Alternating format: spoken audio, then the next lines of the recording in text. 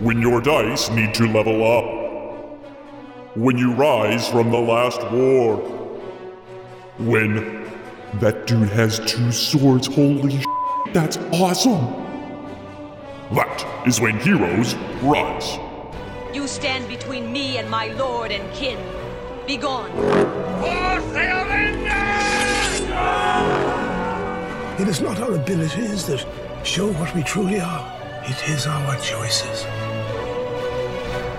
Welcome, brave adventurers, to Heroes Rise. I'm Lennon, and joining us on our quest this evening are 2 of the wisest adventurers in the land. I'm Ostron. And I'm Ryu. And this is the 86th entry into our Chronicle, recorded on Saturday, August 24th, and released Wednesday, August 28th, over at heroesrisepodcast.com. So, Ryu, what's in store for our brave adventurers this week? In this week's Adventurers Pack, Ostron is going to make Lennon cry again, and honestly, I've got some tears coming too.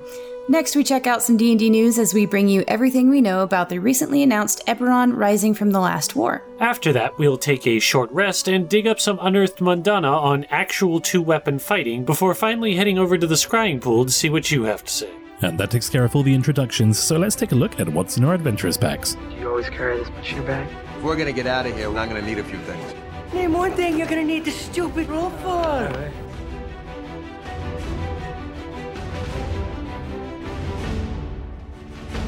So, Lennon, when's the last time you took a mortgage out on your house? I rent, so never. Alright, well, you're out of luck then. So, one of the things that comes up quite often in discussions about D&D isn't what character are you building, it isn't what's your favorite class, it isn't are you looking forward to the next module, it's, hey, what kind of dice do you have?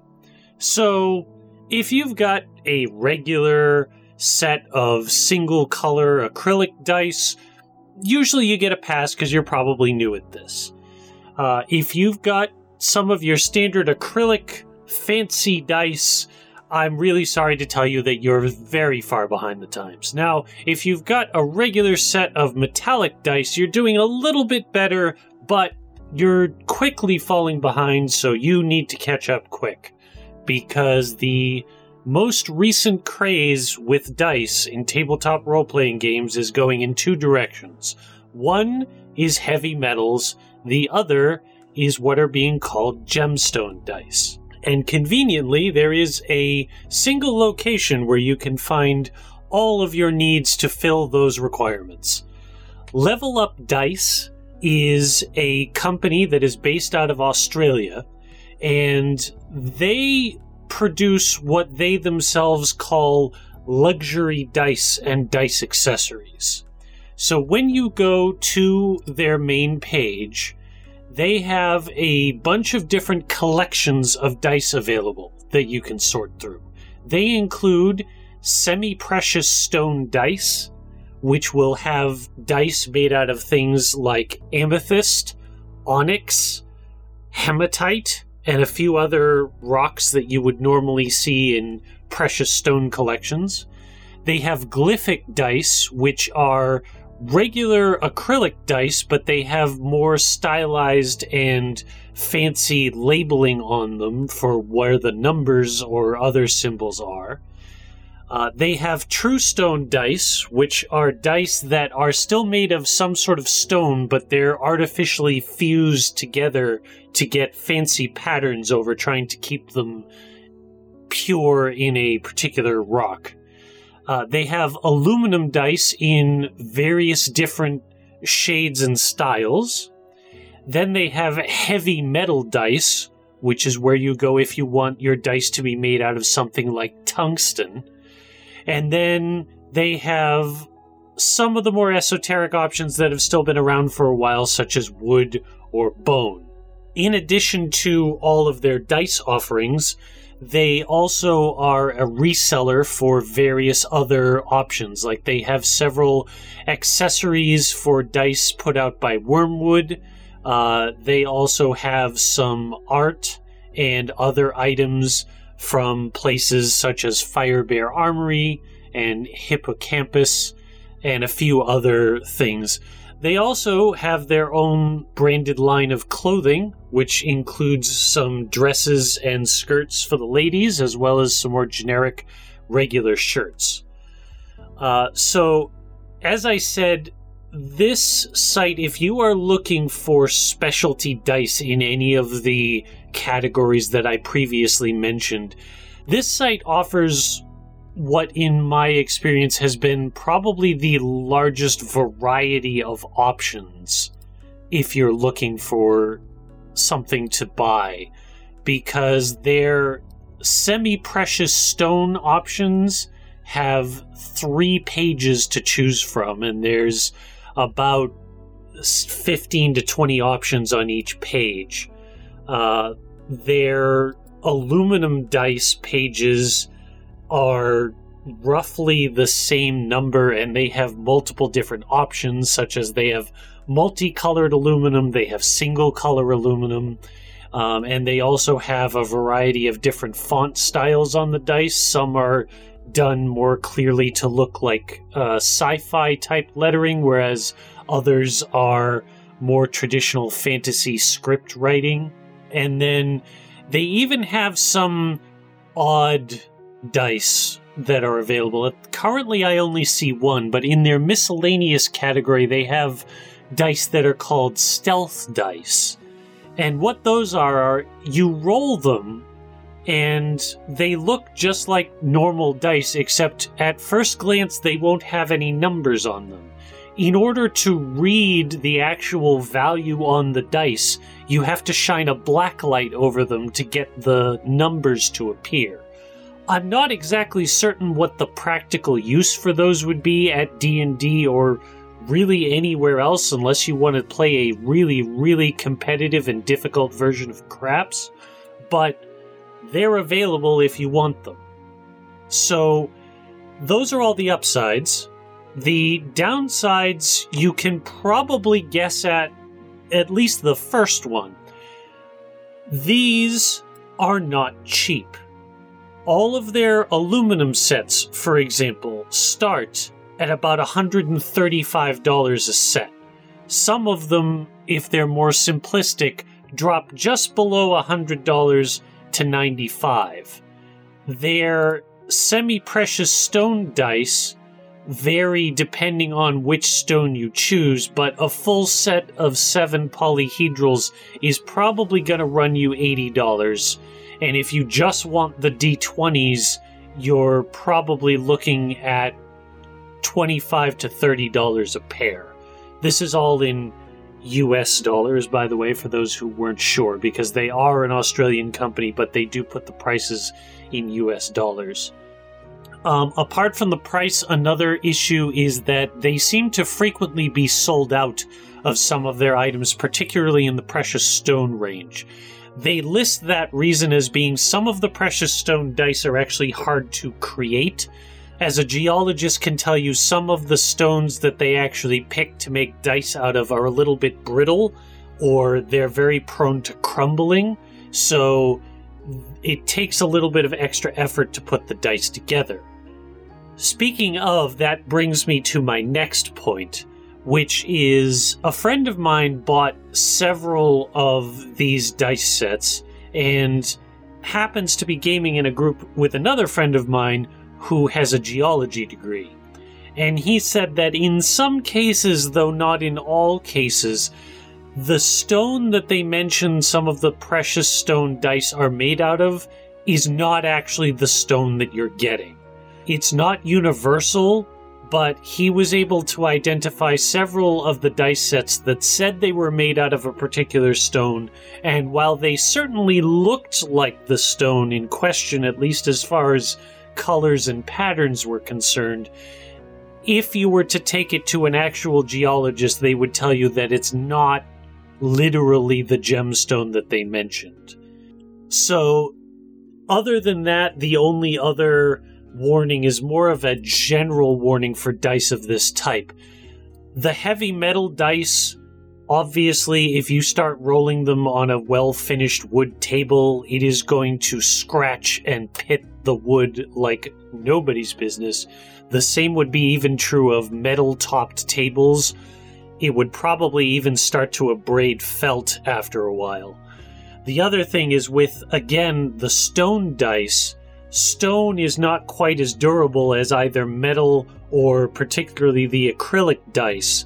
So they recommend that you take pretty good care when storing the dice so they don't bounce against each other unnecessarily, and also that you be fairly careful when rolling them.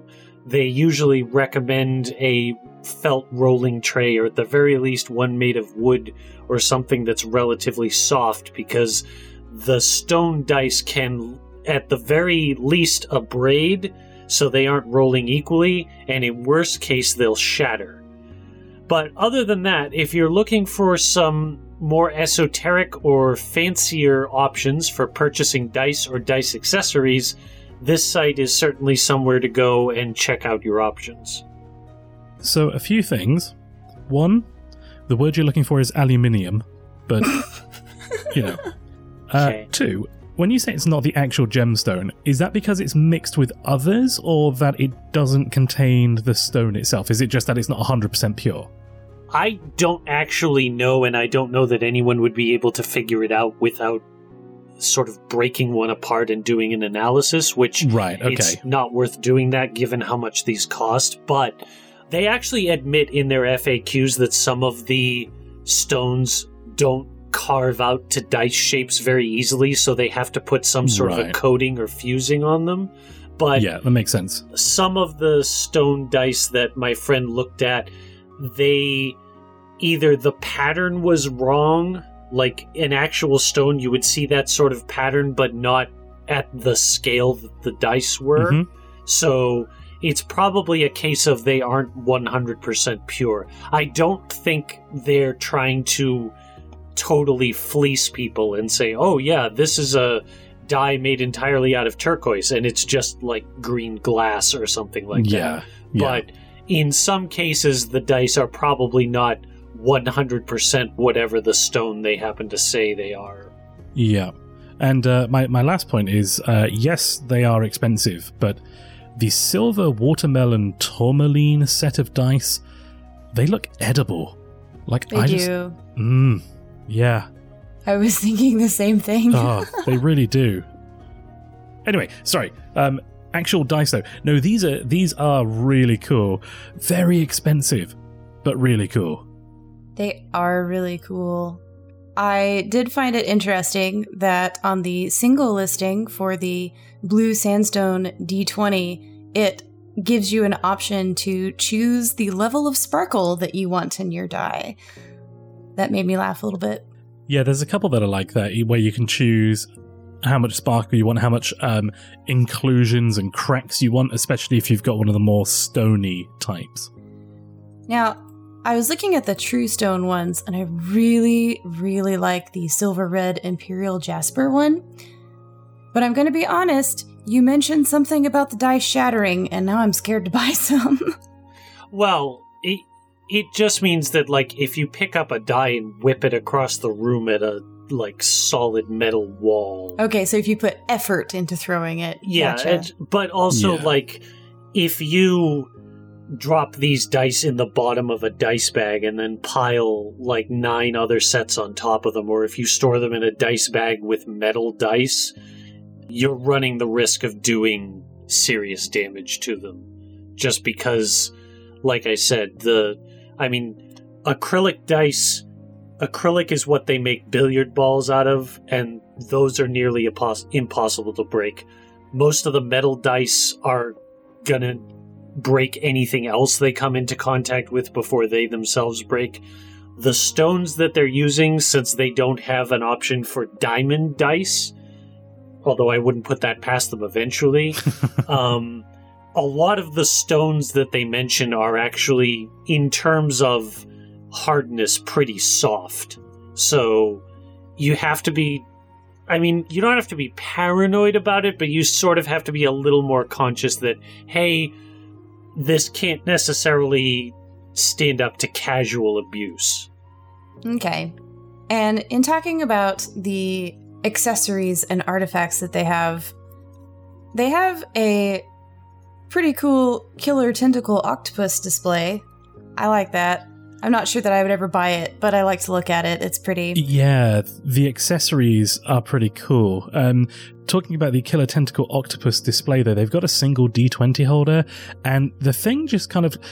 If you can imagine, you ate, for North Americans, sprinkles, for anybody outside North America, hundreds and thousands, and they kind of upset your stomach a bit, and you kind of pooped it out a little bit and then stuck a D20 in it. That's kind of what this looks like.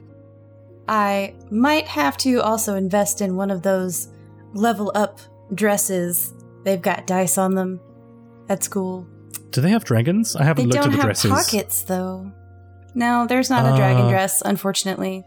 There are dragons on a lot of the other accessories, though. Yes, and none of them have pockets, and I'm really sad. But that's a rant for another time. The dice pendants do have a couple of dragons on them. However, and I'm bringing this up because this actually is the case for me, and I don't know, I don't think I've ever actually met anybody else with the same allergy that I have. I have a metal allergy, so I have to be very careful with what kind of jewelry that I buy, and these do not list what their jewelry is made out of, and I'm going to guess from the price that it's not something that I would be able to wear. Yeah, also, I get the feeling, as I said, most of the accessory stuff, they seem to be reselling things that somebody else has made. So, I noticed that. They've got Wormwood dice boxes on there, too. Right. I'm guessing they don't actually produce the dice pendants. However, if you send them an inquiry, I'm sure they'll respond and let you know. That all being said, I do want to say that their selection of semi-precious stone dice is very varied. It's wide. It's nice. There is another place that I like to buy dice from, and their prices are a little bit cheaper, but they don't have... I think they only have about a third of the selection on this site.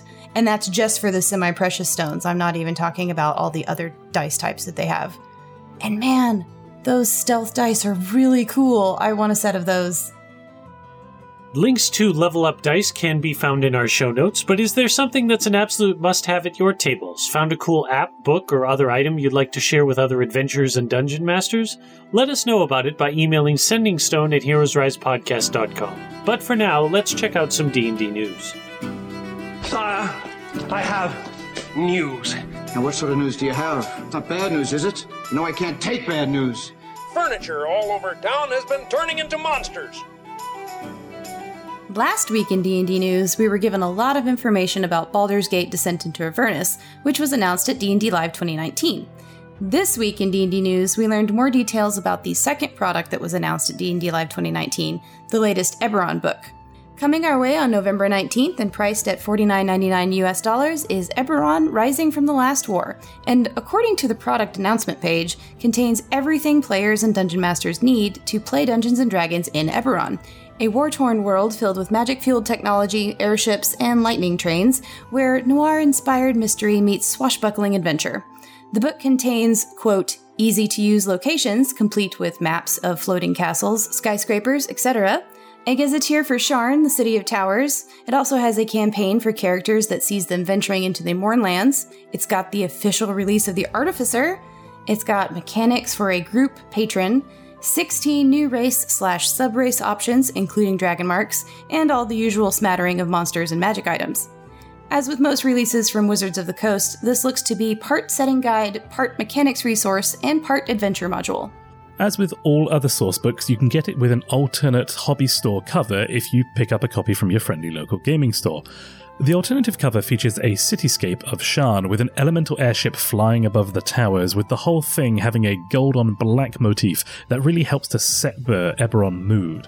Aside from the aesthetics, this is great because, well, to say the cover of the regular edition, which features a white-haired elf with some sort of flying fox on her shoulder, and a warforged in the lower right, that's missing their Galra. Sorry, where was I? Oh yeah, to say that the regular cover caused a few people to get upset would be a bit of an understatement. Luckily, Jeremy Crawford took to Twitter to clear things up a bit, saying, quote, "That's not the cover. It's an interior illustration serving as a placeholder." End quote. 1 point to Jeremy. Going back to the content of the book, if you're thinking this all sounds a little familiar, well, you're right. In fact, this announcement left a lot of people confused as to what was happening with the Wayfinder's Guide to Eberron. After all, the Wayfinder's Guide was supposed to be a living document, meaning it would be updated with all the new rules and mechanics for Eberron. In fact, back in 2018, when the guide was first released, people were asking about print on demand and a hardcover version, to which Jeremy and Mike Mearls tweeted that once the content was 100% finished and the Artificer was added, they'd enable print on demand. So, naturally, people asked if it was going to be a print version of the Wayfinder's Guide, to which Jeremy tweeted, quote, "Rising from the Last War is a 320-page exploration of the world of Eberron following the Last War. The book incorporates the material in Wayfinder's Guide to Eberron and adds a whole lot more." End quote. So everything from the Wayfinder's Guide is going to be in Rising from the Last War? So the Wayfinder's Guide is dead? Does that mean that effectively Wayfinder's Guide was a paid-for playtest? -1 point to Jeremy.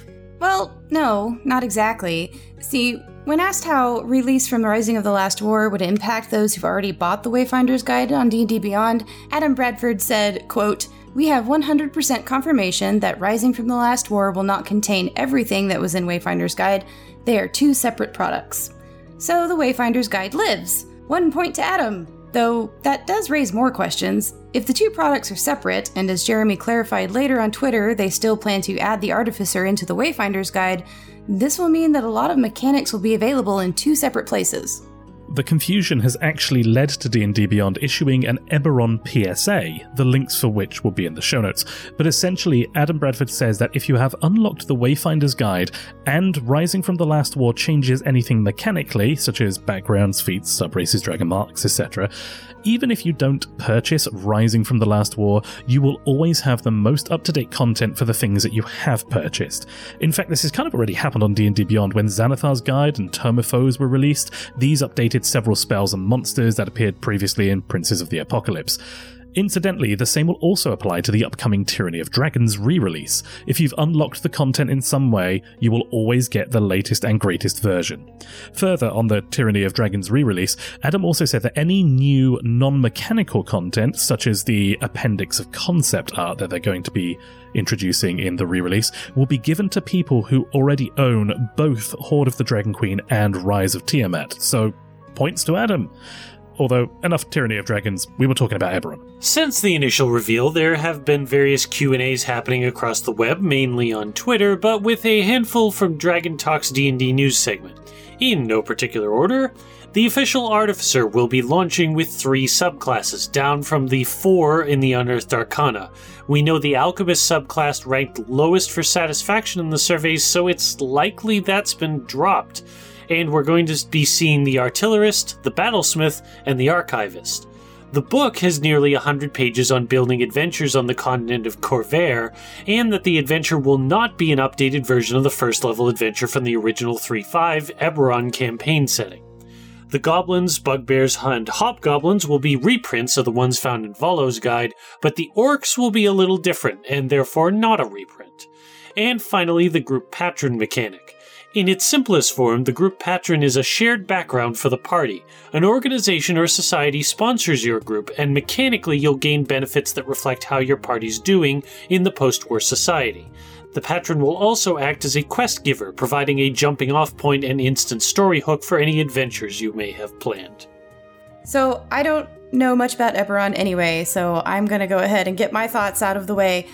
I was one of those people who was upset about the cover, and like I said, I don't even know anything about Eberron, and I was just upset about the way it looked. So I'm really glad that's not the official one. Yeah, I have well, a lot of issues, but also ones about Eberron. Yeah, that cover, ignoring whether it's suitable art for Eberron or not, and just the fact that it looks kind of crappy anyway.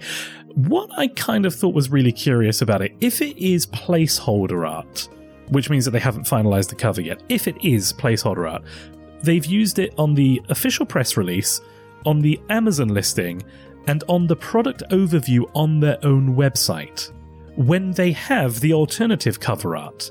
So I think that it probably was supposed to be the official cover, and now they're trying to wind that back. Oh, no, it's just a placeholder. Quickly draw something better. Yeah. I kind of get the feeling that that's what's happening there. Yeah. This... I mean, I don't want to cast horrible aspersions on Wizards of the Coast, but I'm going to anyway. I feel like this whole book has been skirting the edge of a PR disaster from day one. I mean, what are they? They are on Eberron announcements.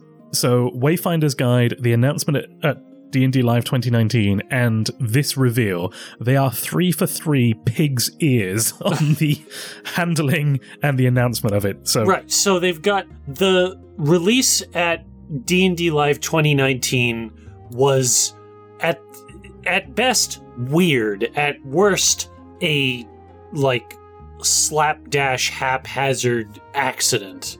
They release the cover art and it blows up in their face, and then they seem to have cobbled together a whole almost contradictory policy about this release as it compares to the Wayfinder's Guide. And that's not even digging into the facts of, okay, the Artificer now only has 3 subclasses, which if they drop the Alchemist, I feel like that's actually going to upset people, because to my mind, a lot of people equate Artificer with the alchemy ability. And if you remove that, it's sort of like, oh, well, nobody liked the way we did the Beastmaster Ranger, so yeah, the Rangers can't be Beastmasters anymore. And that would have left everyone saying, no, that's not what we meant at all. Like, yeah, it's just the worst of the 4, but that doesn't necessarily mean it's unplayable, or that it's bad, or that it needs, just bump it up a little bit.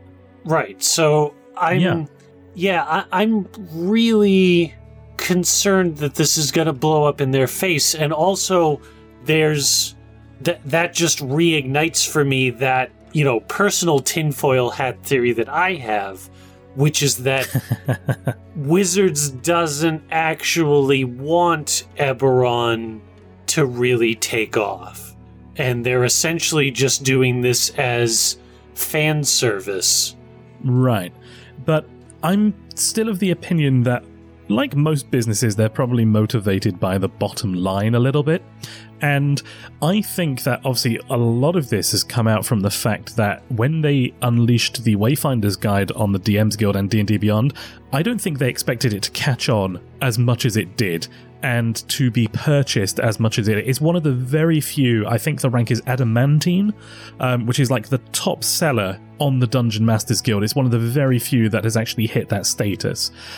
It's also, it's something that was in 3.5, something that was in 4. So people, I think, are expecting it, and it is the sort of thing that is a bit of a, I don't want to say a cult classic, because that's not exactly the words I'm looking for, but there is a very hardcore group of players, and I'm going to shove myself in this group as well, that really like the Eberron setting. And so even if you did Do you really feel like you need to be shoved into that group? I'm pretty sure you stepped in willingly. Keith Baker said, here's the blue stuff, and I said, is this Kool-Aid? He said, yep, and I'd already drank it. So I am well into that crowd there, yeah. And I think that because it proved insanely popular on the DM's Guild, that they're now realizing that there is a market for it, like you said, despite the fact that they probably don't want to focus on it. And I think that they would much rather do things like Guildmaster's Guide to Ravnica, where they sort of step into new territory. But at the same time, motivated by the bottom line, Eberron is a much better seller than the Guildmaster's Guide to Ravnica was. And so I think that's then how you end up with all of these cross policies of, originally they put the Wayfinder's Guide up and people are like, we're going to wait for official Eberron. And they're like, no, this is official Eberron. They're like, well, I'll buy it then. And then they buy it. And then they had to put out all these things. If we ever make a book, then we'll make sure it's different, and we want people who buy both books to be happy. And then they realize how much it sold and that they've got to do a hardcover release and that they probably don't have enough unique material that isn't in the Wayfinder's Guide, so there's going to be a huge amount of overlap. And then they have to try and honor the promises that they made when the Wayfinder's Guide first went up, and I don't think that they actually know how they're going to handle that, and that's why there's such cross messages from Jeremy saying one thing, D&D Beyond saying, something else, or it could just be that maybe they just haven't quite got the message aligned, but either way, it has made for a very messy product reveal. Yeah, and I think you're right. I think basically what happened is they formed an Eberron committee and put a couple of people on it and stuck them in an office and then said, okay, this is taken off, make something. The Eberron committee made something, came out with it, and then the rest of Wizards as a whole is sort of playing catch up, trying to figure out how to fit this into their main product line. Yeah, no, I'll go with you on that as well.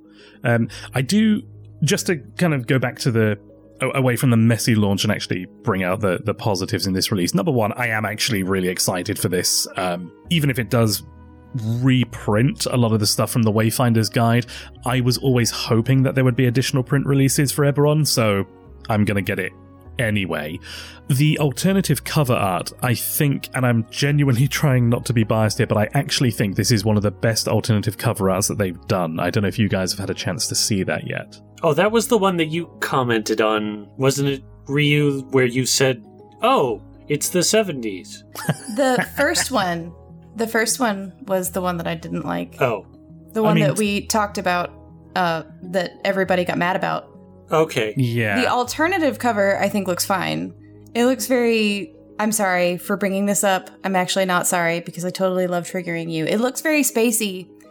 No, actually, that was my first impression. It looks very similar to the style of cover art that gets used on a lot of what are called hard sci-fi novels, which on those novels, they usually have some form of spaceship that is very blocky and not sleek or stylized or trying to look like a fancy plane in space. And it's usually over if there is a space station, it's very, not fuzzy, but almost done in watercolor style without highlighting a lot of details. Right. Or it's a planet with a sort of vague sense of what the planet's topography and geography looks like. And that's not exactly what they did here, but it has the same sort of feel. There isn't a lot of variety in the colors. There isn't a focus on any particular races or characters. It's a setting that is both generic and very unique at the same time. Yeah, to me it really invokes hard-boiled detective novels. That's what I thought when I saw it. Ignore the flying ship, but the general style of it and the color palette, which, like we said in the copy, I feel that really does capture the kind of mood that they want Eberron to be in, because it is a very pulpy, Indiana Jones type place where you go on these real, as Ryu alluded to earlier, 1970s style adventures. That's the sort of thing it is. It's very noir. It's very hard-boiled, gritty. And yeah, I just really think that this whole tone of that is just perfect for the book, but also a really nice cover in general. I feel like each cover evokes a different idea. For one thing, on the original cover, that is apparently not the official one. But it totally was until everyone got upset. Yeah, I'm not sure that I believe that, Wizards of the Coast, but that one doesn't tell me anything about Eberron. There's just a person and some kind of animal and a guy in armor that is supposed to be a Warforged, but, as we've said... Warforged are people too. Debatable. Carry on. I said a guy in armor. Anyway, I feel like it just doesn't tell me anything about what I'm getting, whereas the alternate cover gives me something to at least think about when I start delving into the setting. It gives me something to look for. Well, the original cover, to me, looks like the kind of cover they tried to do for Waterdeep Dragon Heist. Yeah. But the problem... it's probably the same artist, isn't it? I wouldn't be at all surprised. The problem is that Eberron isn't an adventure module, and Eberron doesn't have like an overarching villain or an overarching story that you always focus on. So apparently that was what they chose, and I have no idea what... I mean, including a Warforged in there is probably sensible, even though, according to Lennon, the particular Warforged drawing they did could possibly have been more wrong, but only if they drew a literal incorrect creature there. Because Warforged are sort of the most famous thing that came out of Eberron. I know a lot of Eberron people are going to debate that into the floor, but I'm going with it anyway. Other than that, there isn't a lot that evokes, like Ryu said, the uniqueness of the setting or a sense of what Eberron is about. Yeah, just to clarify my issue with that cover, this is on the level of Star Trek Original Series fans watching The Next Generation going, hang on, Klingons have forehead ridges? That's, it's kind of minor, but it's also potentially a major thing. They're missing... Every Warforged, when they're created, has effectively like a sigil on their forehead, and each one is unique, and there are reasons for that, and the artwork just is completely missing it. It just shows almost like that they weren't paying attention to detail, which, when you're talking to Eberron fans, is a bit of a, if there's any group of D&D fans that are going to pore over minute details, it's us lot. That's it. Yeah. And they've already had issues with that in the first Eberron adventure they tried to release. Yes. Yep. And it just feels, again, to me, just like more of the same of, like we were saying, just pig's ear releases on Eberron from Wizards. Mm-hmm. But, having said that, like I said, I am excited for it. The Artificer is finally being released. This is our first official class since the game has actually launched. How are you guys feeling about having an official new class that, in theory would be usable in every game going forward? I'm excited about it, but like Ostron pointed out, I'm kind of wary about which subclass they dropped. Yeah, I mean, we're only obviously guessing that the Artillerist, Battlesmith, and Archivist are the three that they've kept, based on the fact that Jeremy Crawford said that the Alchemist ranked the lowest. But for all we know, the Alchemist is in, and the Archivist is out. That said, I feel like almost the Artificer isn't new anymore, because it's been out in UA for so long, and it's D&D Beyond official at this point, so... Right. It's been at least 2-3 years, right? 3 years? I think it's longer than that. I think Eberron was the first UA that they released, like the first ever Unearthed Arcana in, I want to say 2014, that was adding in versions of things like the Artificer. It was terrible. It was a wizard subclass, but they, literally from the moment of the game's release, it's been around in some form. And also, this publication weighs in at 320 pages, which, to put it into perspective, both the Player's Handbook and the Dungeon Master's Guide weigh in at 320 as well. So this is going to be a hefty book that we're getting. How many pages is Ravnica? Guildmaster's Guide to Ravnica is 256, so it's an extra third. Yeah, that's a lot. Yeah. Mm-hmm. Which makes me happy, so yay. Now that we're caught up with the latest D&D news, let's dig up some Unearthed Mundana and actual 2-weapon fighting. Are you sure life isn't a game? What is real? How do you define real? What's this, my mantra? The Wi-Fi password. We're not savages. Psst, Ryu, did you get it? Yeah, I got it right here. Wait, where are you? Over here. Why are you wearing a barrel? I learned it from playing Divinity Original Sin 2. That's special. Who switched off the lights in here? Lennon, why are you in a barrel? And Ryu, what did you just hide behind your back? I didn't break into the vault and get 2 swords for Lennon, if that's what you're asking. 2 swords? Okay, why? Get out of this barrel. Yeah. Okay, well, all that talk of John Wick last week kind of got me thinking of a cool character concept I want to play, but I thought I should probably practice dual wielding first, to kind of get right into the character. Cool. So, does anyone have a spare puppy? Okay. Well, I'll admit that fighting with two weapons is objectively cool. Whenever anyone shows up in a book, show, or movie and they're holding a sword in each hand, you know they're a badass. Or they're a squire for the badass carrying their weapons, so badass by association, maybe? Anyway, two-weapon fighting in D&D carries a lot of benefits. In many cases, it's the fastest way to acquire multiple attacks, and therefore output more damage. In older editions, the privilege was limited to those who could afford to devote a feat to it, with other feats making it even better, like removing the limitation on what weapons could be used with two hands. So if fighting with two weapons in D&D is so good, there must have been examples all over the place where it happened in history, right? I mean, who doesn't love using two swords? It turns out, everybody. Everybody doesn't love using two swords. Widespread use of two weapons is only reliably documented among two groups: European nobles dueling in the late Middle Ages and the Renaissance, and Japanese samurai.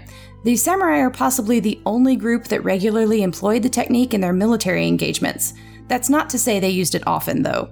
Swords were normally a last resort weapon, with spears and bows being their primary weapons of war. Two-weapon fighting is possibly the most glaring example of gamifying real life. Fighting effectively with two weapons takes an extreme amount of training, practice, and dedication.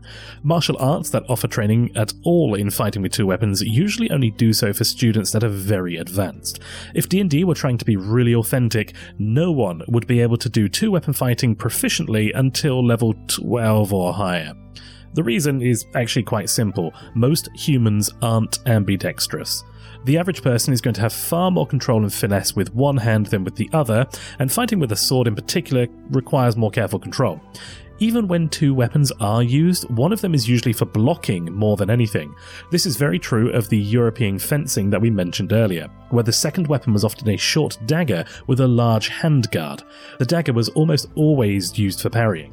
The major reason people did it with a sword rather than with a shield was that weapons were usually worn around town, and so nobody wanted to lug a huge piece of wood or metal on their back all day. Another thing universally true of dual wielding is that nobody regularly grabbed two broadswords and went at it, or even two rapiers.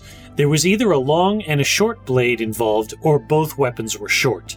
You have to know a lot of fighting technique to get the specific reasons the long-short or short-short combination is better, but the simple reason is that if you have two long weapons, it's a lot more likely the user will run them into each other. Even in movies, when someone does happen to use two long weapons, they're usually holding each one off to the side of their bodies, and they do a lot of spinning to move one or the other in range for fighting.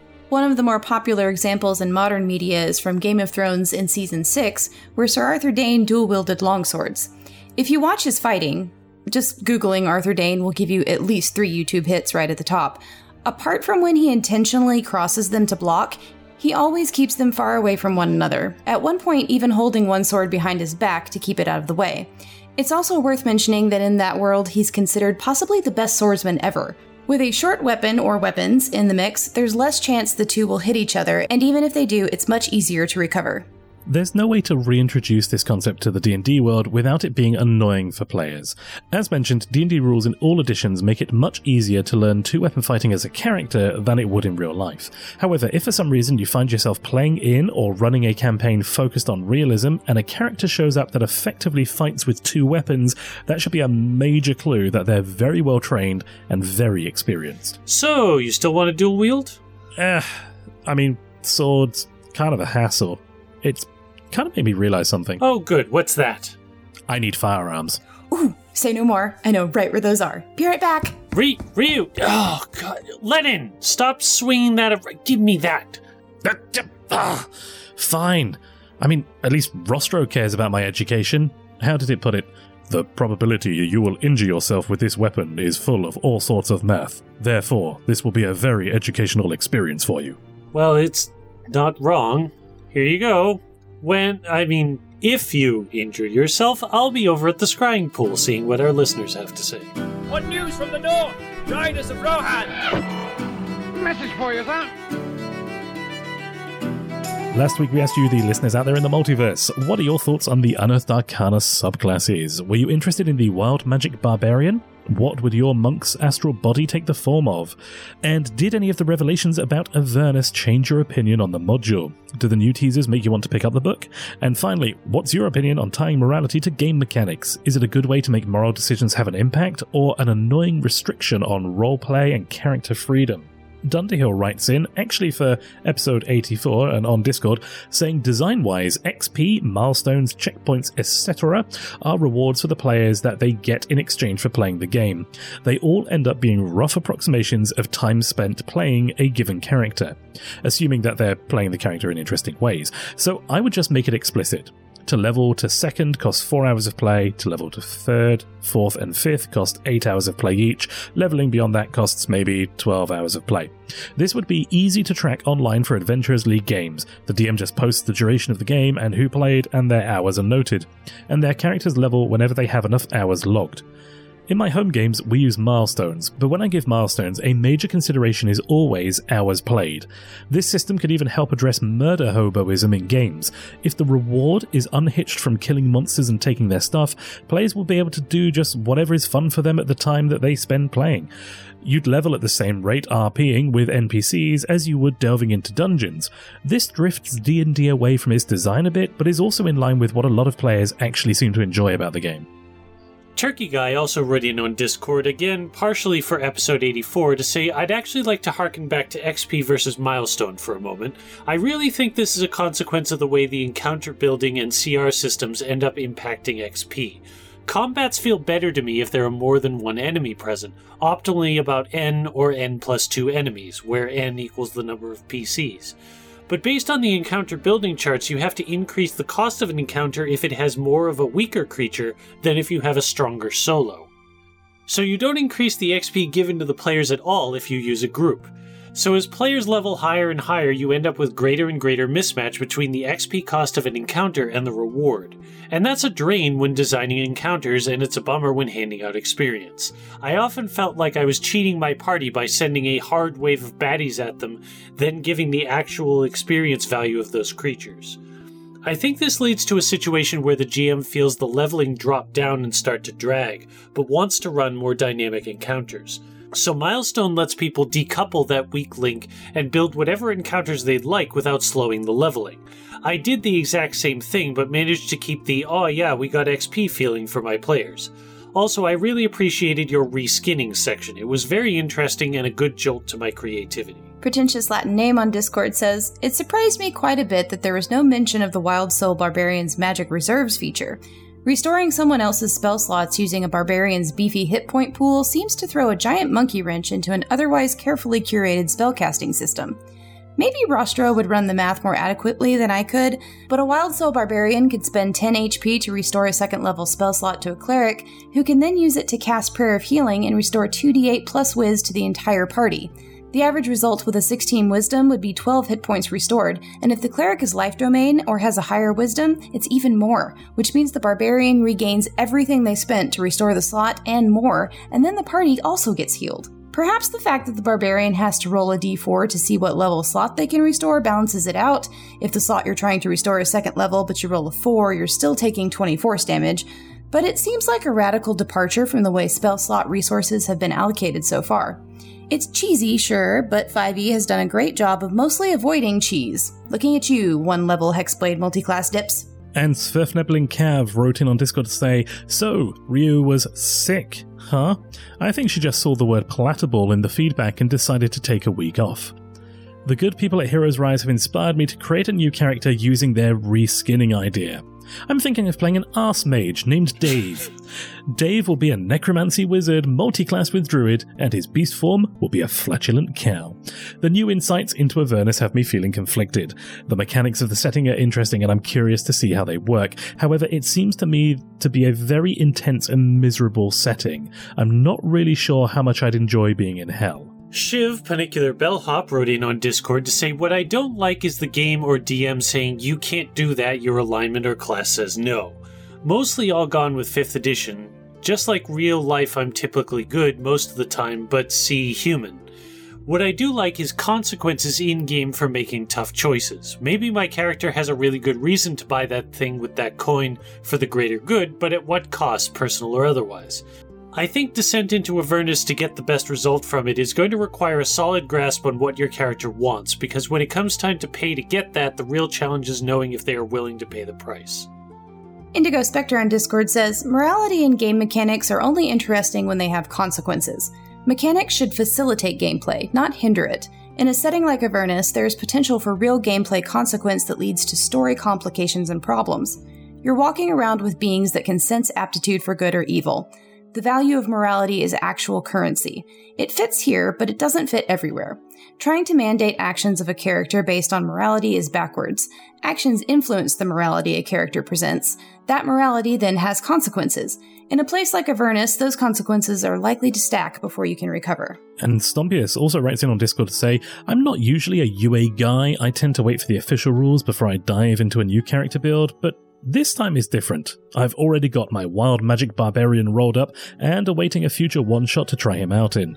I've always loved reskinning in tabletop wargaming, as anyone who's seen some of my Counts as Warhammer armies can attest to.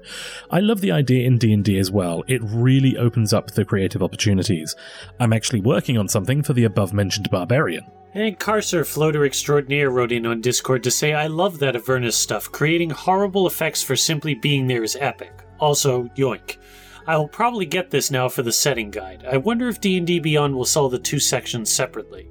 The morality question is a good one, but as others have said, there needs to be an effect at the end. I remember so many computer games that had a similar scale with little to no effect. It made you care about some stat pointlessly.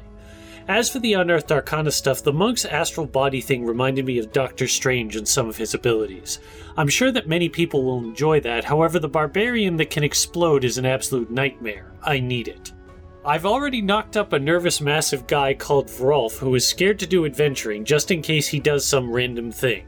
I love the random nature of the wild magic sorcerer and have already added him to my arsenal of NPCs.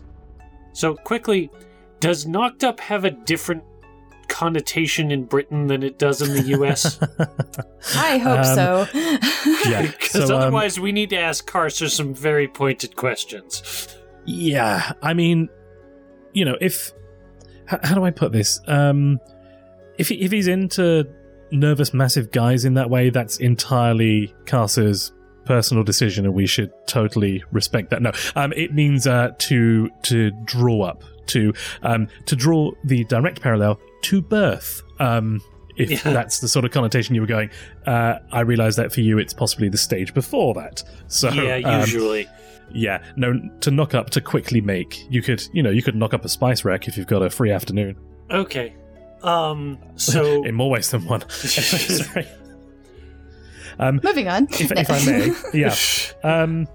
So, yeah, unfortunately the Rostro couldn't be here, so we managed to find Ostron, though.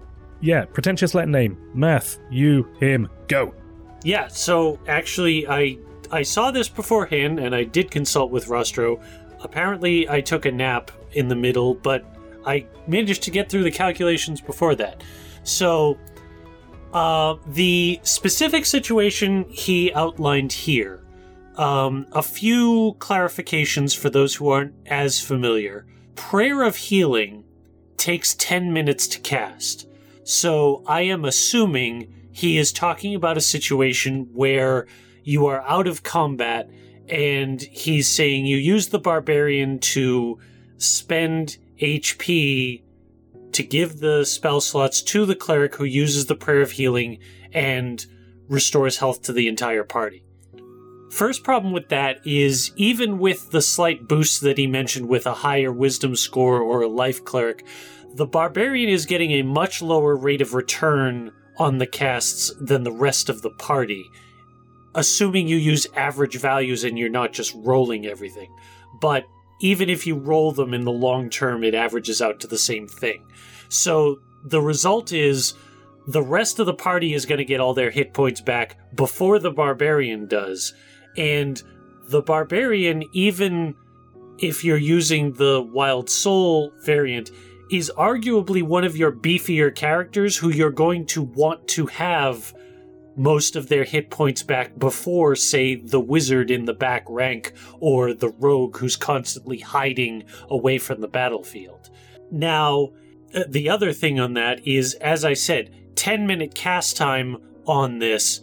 You're probably going to need more than one casting to restore the entire party's health, which means you're now up to 20 minutes to half an hour of standing around somewhere and casting spells. If you've found a location where you can spend that long doing it, you pretty much have found a location where you could take a short rest, because either way, the DM is looking at the same overall amount of time. So if you want to do all that rigmarole rather than just going for a straight short rest, it's fine, but it's not conceptually giving the party any particular ability it didn't have anyway. If you've got 20 minutes to hang around, you've probably got an hour to hang around.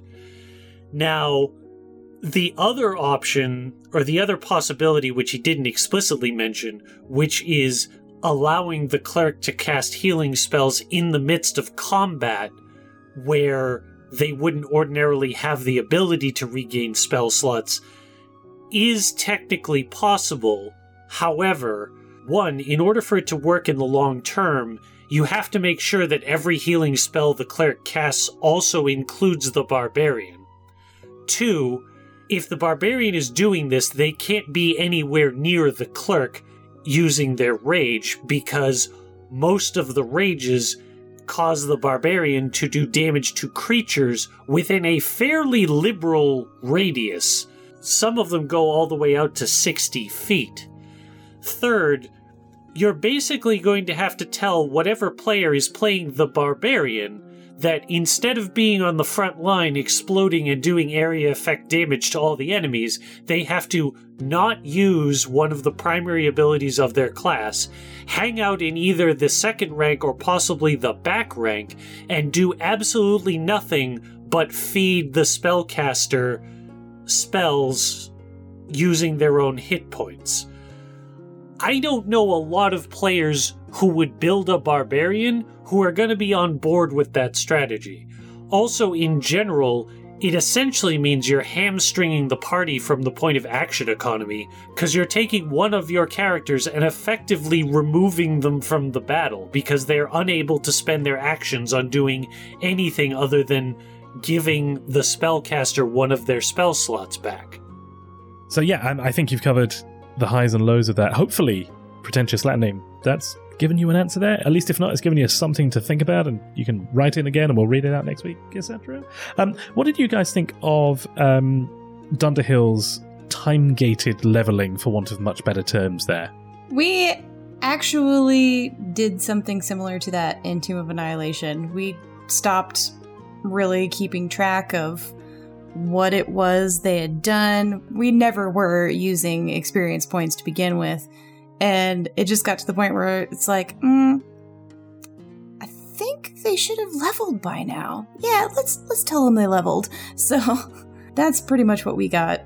To me, that sounds like the advancement checkpoint system, except without using the explicit counting that they did for the original one. Yeah. So it sounds like somebody was actually using that system. They just either didn't know it or didn't tell anybody. Yeah, I agree. I do like the idea of leveling up after X hours, but I feel that they're also, and again, DM's discretion, yada yada, but yeah, as long as they were actually not necessarily driving the story forward, but if you're literally just going to change your character's appearance for 4 hours, I probably wouldn't count that. But yeah, otherwise, I think that's a fairly solid system to go with there. And to answer Cars's question about will they include the separate sections on D&D Beyond, D&D Beyond probably not, but the DM's Guild does have a separate Waterdeep Enchiridion that you can buy rather than buying the whole of Waterdeep Dragon Heist. It's $5.99, which because of Brexit is about £35. So you can pick that up over there and obviously use that instead of a settings guide. It won't be integrated into D&D Beyond though. I sort of understand what Shiv and Indigo were saying about morality and game mechanics, in that basically, if I understood their position, they want the character's behavior to have effects on the world, like how NPCs might treat them. But they don't want any examples where somebody says, your character can't do that, or they wouldn't do that because of the alignment. Which I sort of understand, but at the same time, I feel like it's allowing a certain amount of lazy role-playing, which some people may not care about.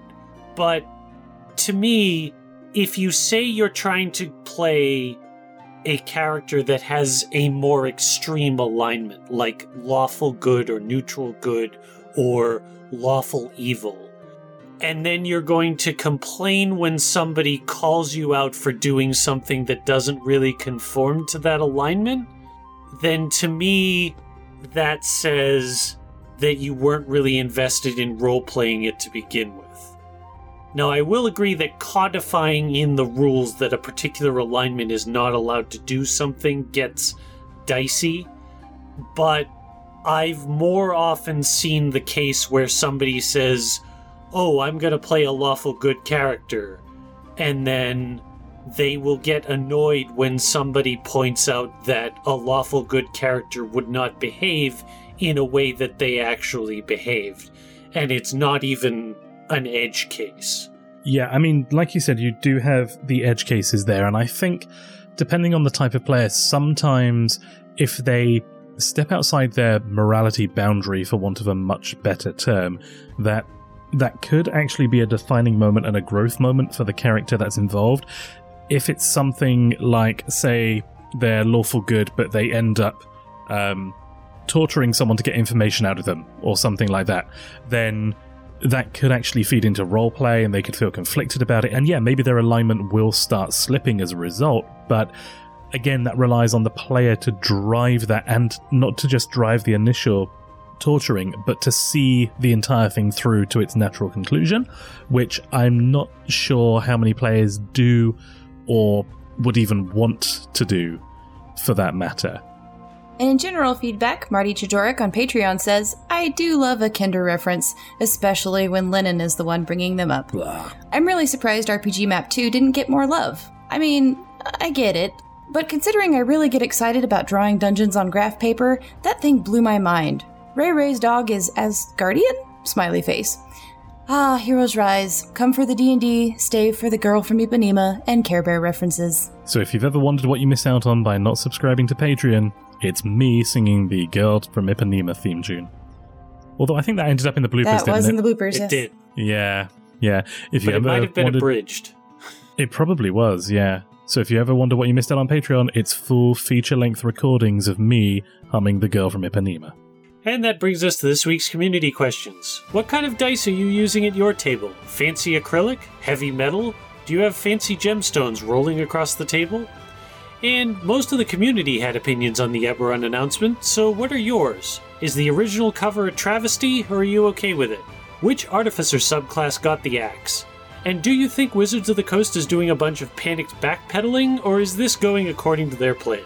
Details on how you can get in touch coming up next. And so this brings us to the end of the 86th entry into our chronicle. We'll be back with our 87th entry on September 4th. But before we go, we want to know, for you, dear listener, how was the show? Whatever your thoughts or feelings, let us know. You can comment on this show's post on our website, heroesrisepodcast.com. You can find us on all good social media at heroesrised&d. You can email us, sendingstone@heroesrisepodcast.com, or you can chat with us live and join the Heroes Rise community at discord.heroesrisepodcast.com. This show isn't just a one-way conversation, and we always love to hear from you. So take a minute and tell us your thoughts. Make sure you're never caught in the middle of a quest without us by subscribing to our feed at feeds.heroesrisepodcast.com or by searching for us on iTunes, Google Play Music, or Stitcher.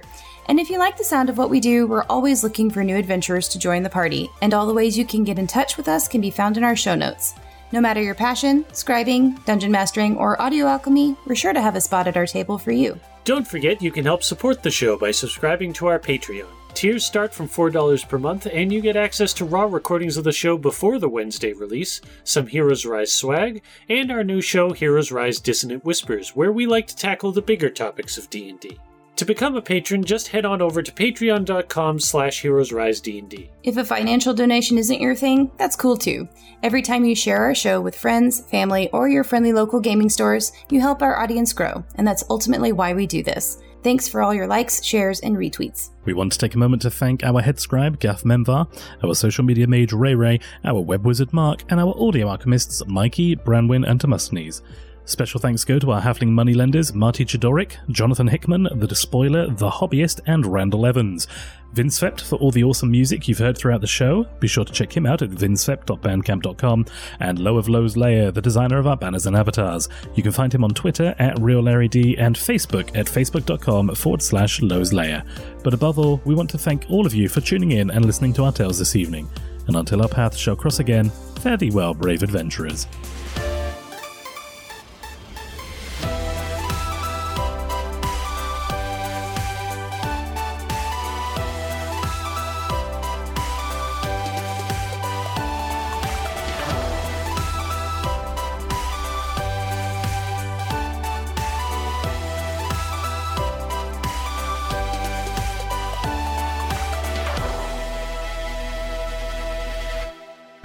For the greater good. A gazetteer for Sham, the City of Towers. Sharn, as it's otherwise known. Sharn. Okay, the R Sham and the N together look like an M. Yes. That's Keeming for you. That's what for me? Don't worry. Stupid typography joke.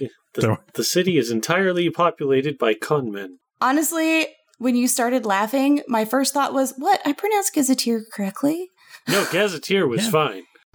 To which Jeremy tweeted, Yeah. Tweeted twote. Adam Bradford. Another